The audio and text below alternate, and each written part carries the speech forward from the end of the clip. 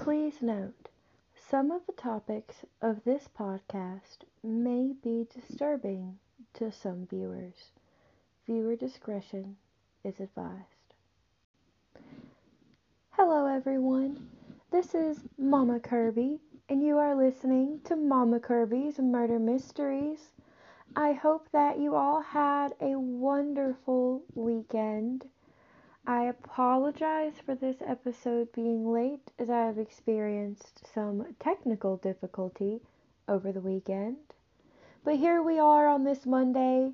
We're going to look at this case and we are going to have a great day. So without further ado, here is episode number 5, Amber Renee Hagerman. So today we're going to talk about Amber Hagerman. A lot of you may know that Amber's case is the reason why we now have the Amber Alert system in the United States. What you don't know is that her killer was never found. Her case has helped so many kids, and we'll get into exactly how many later, but she still doesn't have justice. When you research this case, it's really hard to find information about Amber and about what happened to Amber. Really, all you find is stuff about Amber Alerts, and while that's wonderful, I feel almost as if Amber herself gets lost in it. And I just wanted to take this time to really talk about Amber, because she's more than just an Amber Alert. Amber Hagerman had a brother named Ricky who was 5. She herself was 9 years old. She had a mother named Donna. Donna was basically a single mom. Amber's father lived in another state. Her grandparents were named Jimmy and Glenda. And by all accounts, Amber was this really fun, bright, bubbly little girl who she loved school. She loved to learn. She loved to be helpful. She loved Girl Scouts and doing things with her friends in Girl Scouts. She loved her friends. Her friends loved her. There is a video that just absolutely broke my heart of Amber's mother going into the school after Amber disappeared and talking to the children. And they all tell her these wonderful things like, I really liked Amber. She was so pretty. She was the nicest person. It's very sad that her life was taken so soon and in such a brutally tragic way. The crazy thing about it is the news had actually recorded a story about Amber and her family that was about her mother bringing herself out of poverty and not having to be on welfare anymore, taking classes to better herself for her children. It was supposed to be published for the public to see a few days after Amber disappeared. When it was published, it definitely wound up being more of a, this is very sad because we're looking for this little girl, rather than, the piece that it was supposed to be. Let's talk about what actually happened to Amber. On January 13th, 1996, Donna, Amber's mom, brought Amber and Ricky to their grandparents' house. Immediately, Amber and Ricky run to their bicycles like any kid who all of a sudden has access to a paved road, and a bicycle does. Their grandparents and Donna, their mother, agreed that they could go around the block, which is a loop that they had done many, many, many, many times. I know when I was a kid, my brother and I, we were very young and we were allowed to go and ride to our neighbor's house and ride up and down their loop and come back. And, you know, nothing was ever thought about it. So, while the grandparents and Donna believed the children were riding this one loop around the one block in the neighborhood, Amber and Ricky decided to ride 2 blocks down to the abandoned Winn-Dixie. Now, at first, I was like, that's a little weird. I wouldn't play in an abandoned parking lot as a child. But upon further research, I have learned that this was something that many kids in the neighborhood tended to do. The Winn-Dixie had a pretty sweet bike ramp, and there wasn't a whole lot of cars because it was an abandoned parking lot. So nobody would really bother them. But on this day, somebody did bother Amber. Not long after arriving at the Winn-Dixie, Ricky decided that maybe it wasn't a good idea to defy their grandparents and mother, and maybe that they should go home. Amber told him that he could go and she would stay for just a little while longer. So Ricky went home. When Ricky returned home and Amber was not with him, his grandparents sent him back to the Winn-Dixie to get Amber. When Ricky got back to the Winn-Dixie, Amber wasn't there, and only her pink bike laid in the parking lot. Ricky was too young to understand the severity of the situation, but he knew that something was not right. So he pedaled as fast as he could back home to tell his mother and grandparents that Amber wasn't in the parking lot. Only her bike was in the parking lot. Little did Ricky know that a 78-year-old Jimmy Kivel, who lived behind the Winn-Dixie, was in his backyard and witnessed at 3:18 p.m. Amber being taken off of her bicycle and forced into the cab of a dark blue or black pickup truck.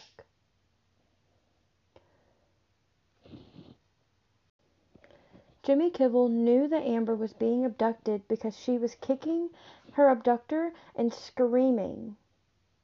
Now, Jimmy Kivel died pretty soon after, and no one really looked at him as a suspect.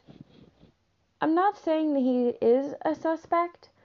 I'm just saying that maybe he should have been looked into a little more thoroughly. So Jimmy calls 911 and tells them, I thought maybe I should call because this is what I saw.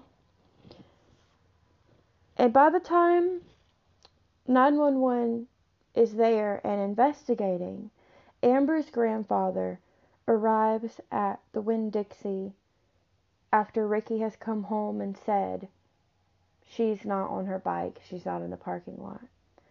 The police officers, they tell Amber's grandfather what happened, and Amber's grandfather goes home and has to give the news to Donna, which I cannot even imagine how hard it must have been for him to have to compose himself enough to tell her that his granddaughter, her child, her oldest child, her baby girl, was missing.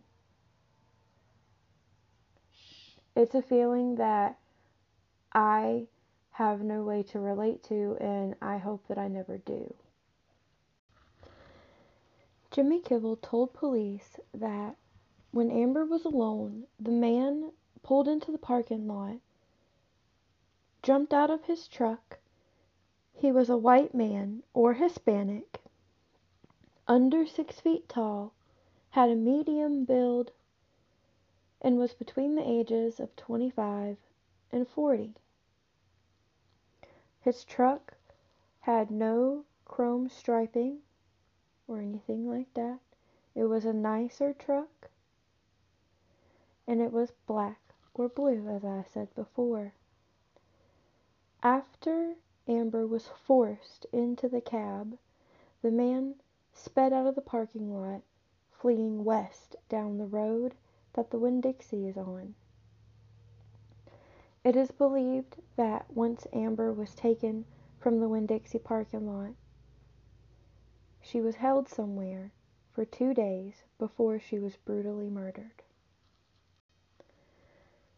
4 days after Amber was taken, Amber's body was found by a man walking his dog in a creek about 5 miles from where she was abducted.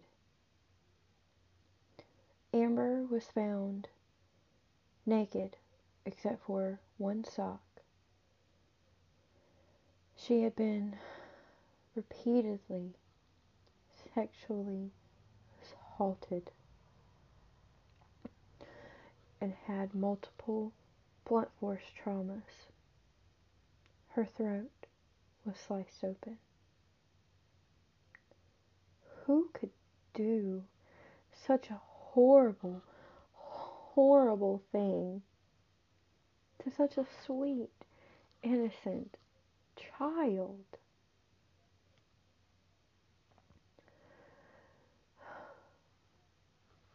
Amber was found later in the evening. Maintenance workers had been working in the creek just a few hours before and said that she was not there. So that means that Amber had been placed there a few hours before she was found. There had been a big rainstorm, and the creek had running water, which was running over her body.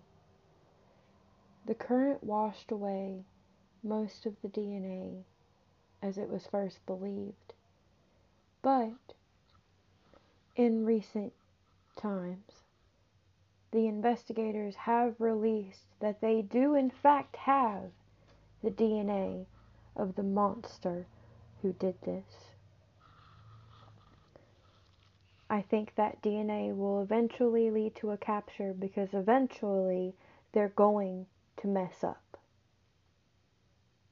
It may take a long time as it has, but they will mess up and we will find them. There were over 7,000 leads that were called in and tips that were given to the investigators, and none of them led to an arrest of anyone. As of 2020, less than 1% of abductions are stranger abductions. On January 13th of 1996, if we were to apply the same statistic, Amber became part of that 1%. And she was not lucky enough to survive.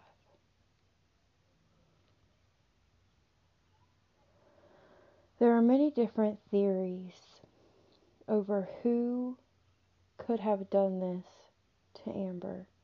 And today we're going to talk about 2 of them that I came across that I believe are the most probable. The place where Amber was found in the creek was right next to an apartment complex. On True Crime Files, the website, there is a short little blurb article about Amber. In the comments, so take this with a grain of salt, it's just one of the things that I thought maybe was a good lead. I'm unsure as to whether or not investigators have actually investigated this lead, But the comment was from somebody named Angela Shelton. And the comment was made on August the 30th of 2018. I'm going to go ahead and read the comment to you. My brother lived in the same apartment complex she was found in. He drove a dark-colored pickup and was not a very nice person. He molested and beat me and my sister when we were younger. Soon after Amber was found, he had just broken up with his girlfriend, sold his truck, and moved to Florida. My mom has contacted investigators, but not sure if they have followed up and even tried to talk to my brother. This is very concerning to me, and I would like for someone to take this seriously and investigate him.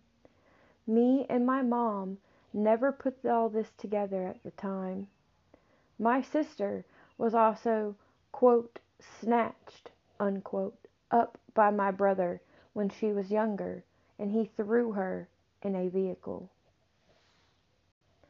So the comment in of itself really makes me think, like, if this is real, this person could really be Amber Hagerman's killer. But if it's not real, obviously this person is just fishing for attention. The really weird thing, though, that is attached to this, and ultimately why I chose to include it, it may not be connected, but it might be connected. When you Google Amber Hagerman, Angela Shelton, as I did, to try to find more references to this person, as if maybe, they had been interviewed or anything like that, I get all of these links that pop up that the headers of them are kind of the same. They say, like, the Amber Hagerman kidnapped and things like that. And in the description, there's always the line, did Angela Shelton ever tell you her brother's name? Okay, so obviously that double complete, click on it because that's somebody else that brought up Angela Shelton, whether it's small or not, I want to read it. Well, when you click on them, these links that pop up are these single web pages with no navigational tools at all, and it's this long, rambling, looks like a crazy person wrote it, thing, and it's just like, Amber Hagerman kidnapped off bicycle, and blah, blah, blah. It just, it's this long blurb, and a sentence or two will make sense, but it'll say things like Amber Hagerman, Amber Hagerman, Amber Hagerman, Amber Hagerman, dot, dot, dot, dot, dot, dot, dot, dot, dot, throat slash, like, it's just almost like somebody's crazy notes or something. I don't know. I attempted to read a whole one, and then I got this overwhelming feeling that maybe it was a virus, and by the time you read the whole thing, there would be a virus on your computer. So I immediately clicked out after that, but it was very hard to keep the train of thought and read the rambling. So, if that's something you want to try to do, you can. I don't recommend it because what if it gives you a virus? But, maybe you're feeling brave. Do your thing. But let's go ahead and look into the next suspect. The next suspect we're going to talk about is Dennis Earl Bradford. So he definitely has priors, and this theory requires a lot of digging that I attempted to do and could not find answers to. It's a very either provable or able to be disproven theory. So Dennis Earl Bradford, his first crime that we know of was 8-year-old Jennifer Shout. Looks very, very similar to Amber Hagerman. He took her from her bedroom, strangled her, raped her, slashed her throat from ear to ear, and left her to die in a field in Dickinson, Texas. This was August 20th of 1990. And some children wound up finding her in a field, and she was alive. She actually survived that attack, which is crazy. But 6 years later, 3 hours away, Amber Hagerman is kidnapped from the Winn-Dixie parking lot. Now, he did not drive a truck when he kidnapped and attempted to murder Jennifer Shout. He drove a car, but it's very easy to get a different vehicle, whenever. Then, the way that he was caught, which is where it requires a little bit of digging that I was not able to, like I said, find answers for. He was caught because in 1996, in April, in Arkansas, he kidnapped, sexually assaulted, and threatened to kill a woman. And when his DNA was ran for that, when he was caught, it pinged in the Jennifer Shout case, and they were able to figure out who her killer was, or attempted killer was. I think it is possible that if Dennis Earl Bradford was still living in Texas in 96 in January, I think maybe it is possible that he could have been the one who murdered Amber. And then when the heat got to be a little bit too much, he thought maybe they were getting a little too close. He hightailed it with his family over to Arkansas, where he just wasn't able to control his urges and once again hurt somebody else. The DNA for Amber's case, it obviously has not been either hasn't been tested against his or has been tested against his and passed. But I do know that a lot of the DNA that they found apparently hasn't been tested because they've been waiting for the correct testing equipment, so to speak. They need the newer developments in the DNA testing technology in order to be able to test it better, I guess. So, Dennis Earl Bradford is a definite possibility. When he was caught, he committed suicide. I personally believe he committed suicide because he had a wife and 2 children, and he confessed to Jennifer Shout and that woman, and I think the only reason he confessed is because those were the only 2 that officers were able to definitely pin on him.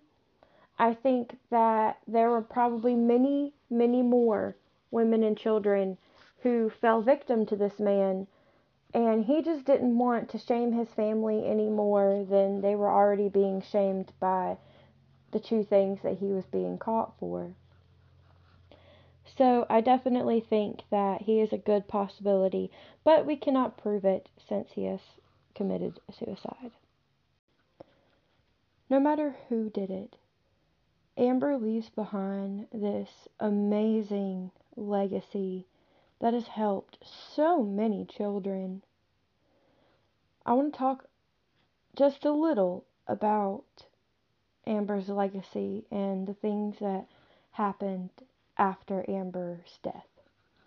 So the first thing that happened was Amber's mother accepted an award on behalf of Amber from the Girl Scouts, which made Amber a junior Girl Scout, which is everything that she ever wanted.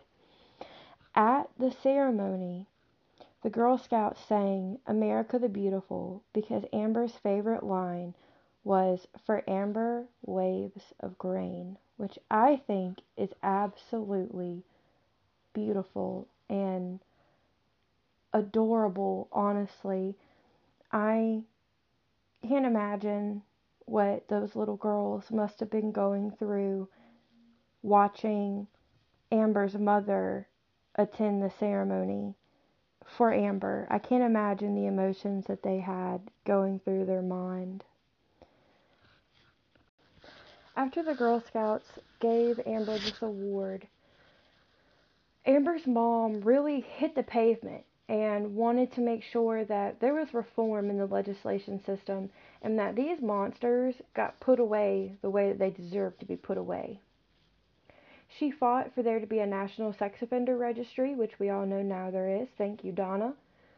She also fought for the Amber Hagerman Child Protection Act, which gives repeat offenders life in prison, which obviously is not a bad thing.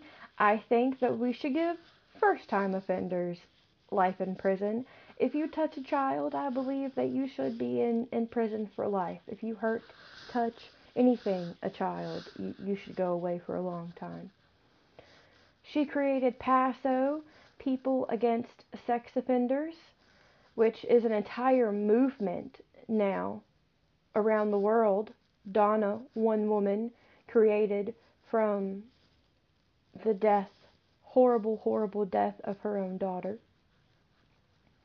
Obviously, we have her biggest legacy, Amber Alerts. I know that I get Amber Alerts to my phone.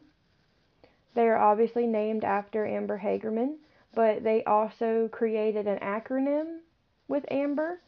It stands for America's Missing Broadcast Emergency Response. And like I've said before, it's that notification that you get on your phone. It tells you what the kid is wearing, who the kid is, the car that you should be looking for, the license plate that you should be looking for. And as of December 2020, 1,064 children were rescued because of Amber Alerts. 92 have been rescued because of emergency wireless alert systems just like Amber Alerts. And I think that is absolutely wonderful. Amber Alerts are even in the U.S., Puerto Rico, but they're also in the U.S. Virgin Islands and 27 other countries. How crazy is that? 27 other countries on top of all the U.S. territories. That's so many kids that we have the opportunity to save. Which leads us to Amber did not die in vain. She leaves behind this legacy, and while sometimes it may seem like Amber's story gets lost, her story will never be lost, because every single time that the Amber Alert system helps another child, Amber, I feel like, can be put more and more at ease. This is where I'm going to sign off, but I don't want you to leave after I finish my outro. I will be playing a statement from Amber's mother, and it is from January of 2021, this year, and it's her plea to the person to either turn themselves in or somebody to give us information. And I would like that to be the last thing that you hear. I don't want to detract from it in any way. So, this has been episode 5 of Mama Kirby's Murder Mysteries. I want to thank you all for joining me on this Monday and not a Friday. Again, sorry about all of the technical difficulty over the weekend. Please remember that my views may not necessarily reflect the views of the platform that you are listening on. Stay safe out there. A lot can happen in 30 seconds. Here is Donna and her plea for justice for Amber. The The Amber Alert, I'm very, very proud of it because it is help saving our children's lives. It's helped bringing our children back to mommy and daddy. And so it's another legacy from my daughter, that she didn't die in vain, that she is still taking care of our little children as she did when she was here. And I'm very, very proud of my daughter and for all she has done for our children here. Me and Amber's family, we're desperately wanting closure. It will not make my heart feel any better, because my heart breaks every day for her, because I do miss her a lot. And I do want justice for Amber, and we do want closure for her. We want justice.